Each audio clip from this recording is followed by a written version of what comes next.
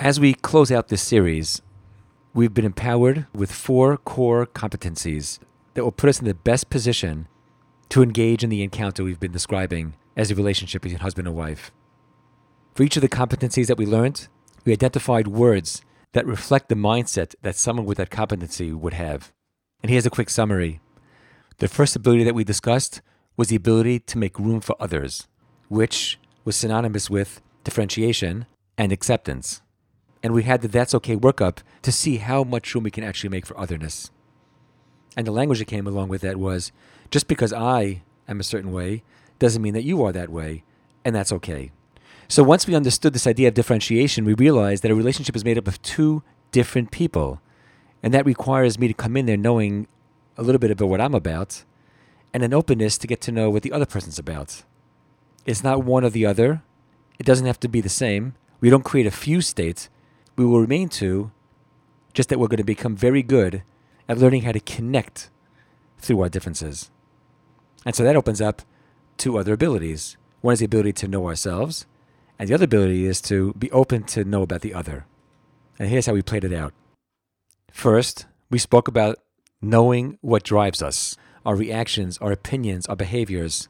We worked with 3 CAT scans, headed by core sensitivities, core values, and character traits, the positives and the negatives, with their associated tendencies.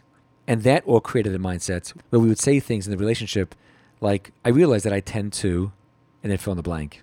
And we call that ownership. And that led us to the third competence, which is perspective taking, where, as differentiation requires, I want to get to know your paradigm. Where are you coming from? What drives your behaviors and opinions and reactions?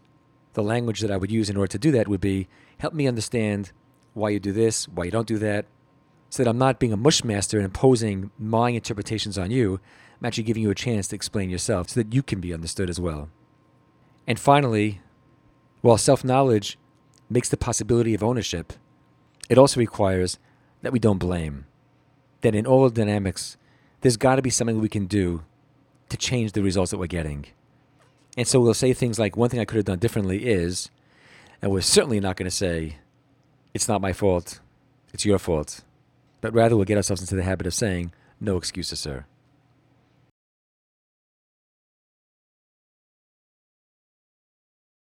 Now, if you look back at these 4 abilities, it'll be clear that it's differentiation that is the mother of all competencies when it comes to relationships. Because once you have the ability to differentiate, you accept, you realize there's a self and there's an other. And the way you manage the interplay between self and other, not submitting and giving up, not controlling and taking over, but being in a relationship where your whole complexity is the key to succeed at the encounter. Now, we've tried to make this series as clear and as concise as possible by reducing it all to 1 mother competency with 3 offshoots from it, reducing it all to 4 abilities. But in truth, when all is said and done, there's really 1 trait that underlies all of this work. So that while 4 may sound like we're really reducing it, 1 single trait is where it's at. And that trait is humility. Happens to be that when we started off, we referred to the model of creation where God created the world by constricting himself to make room for others. We also find God using the language of, let us make man, when he decides to create man. And the commentaries say that this demonstrates an incredible humility. Here's God who could do anything he wants, yet he humbly consults with the angels that he created. So that you see, even in the act of creation, where we learned the importance of making room for others in our relationships, we find that underneath that lies the trait of humility. That's the trait that allows us to differentiate. It's the bedrock to make room for others in a healthy way. Because humility isn't found in control, where you take up all the space.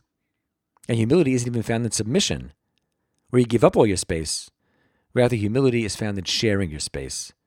It's found in stretching, making room for others, where you know your needs, but yet you engage in an ongoing effort to understand and stretch for the other. That's what humility is. And if you're curious to find out what does humility entail, then I would say, do a CAT scan for it, a 139. Using humility as the core positive trait. At the very top of your 139, have humility. And then list the tendencies of somebody who's humble. And then in the third level, imagine how each of those tendencies plays out in that person's life. And we can make this CAT scan the single most important roadmap to get us on the road to couples heaven. So that concludes our series on getting to dialogue. And I firmly believe that if you've taken this work to heart and you've done the work, you are super ready for relationships and the encounter of marriage. And so good luck, and I look forward to seeing you at the next step of the journey.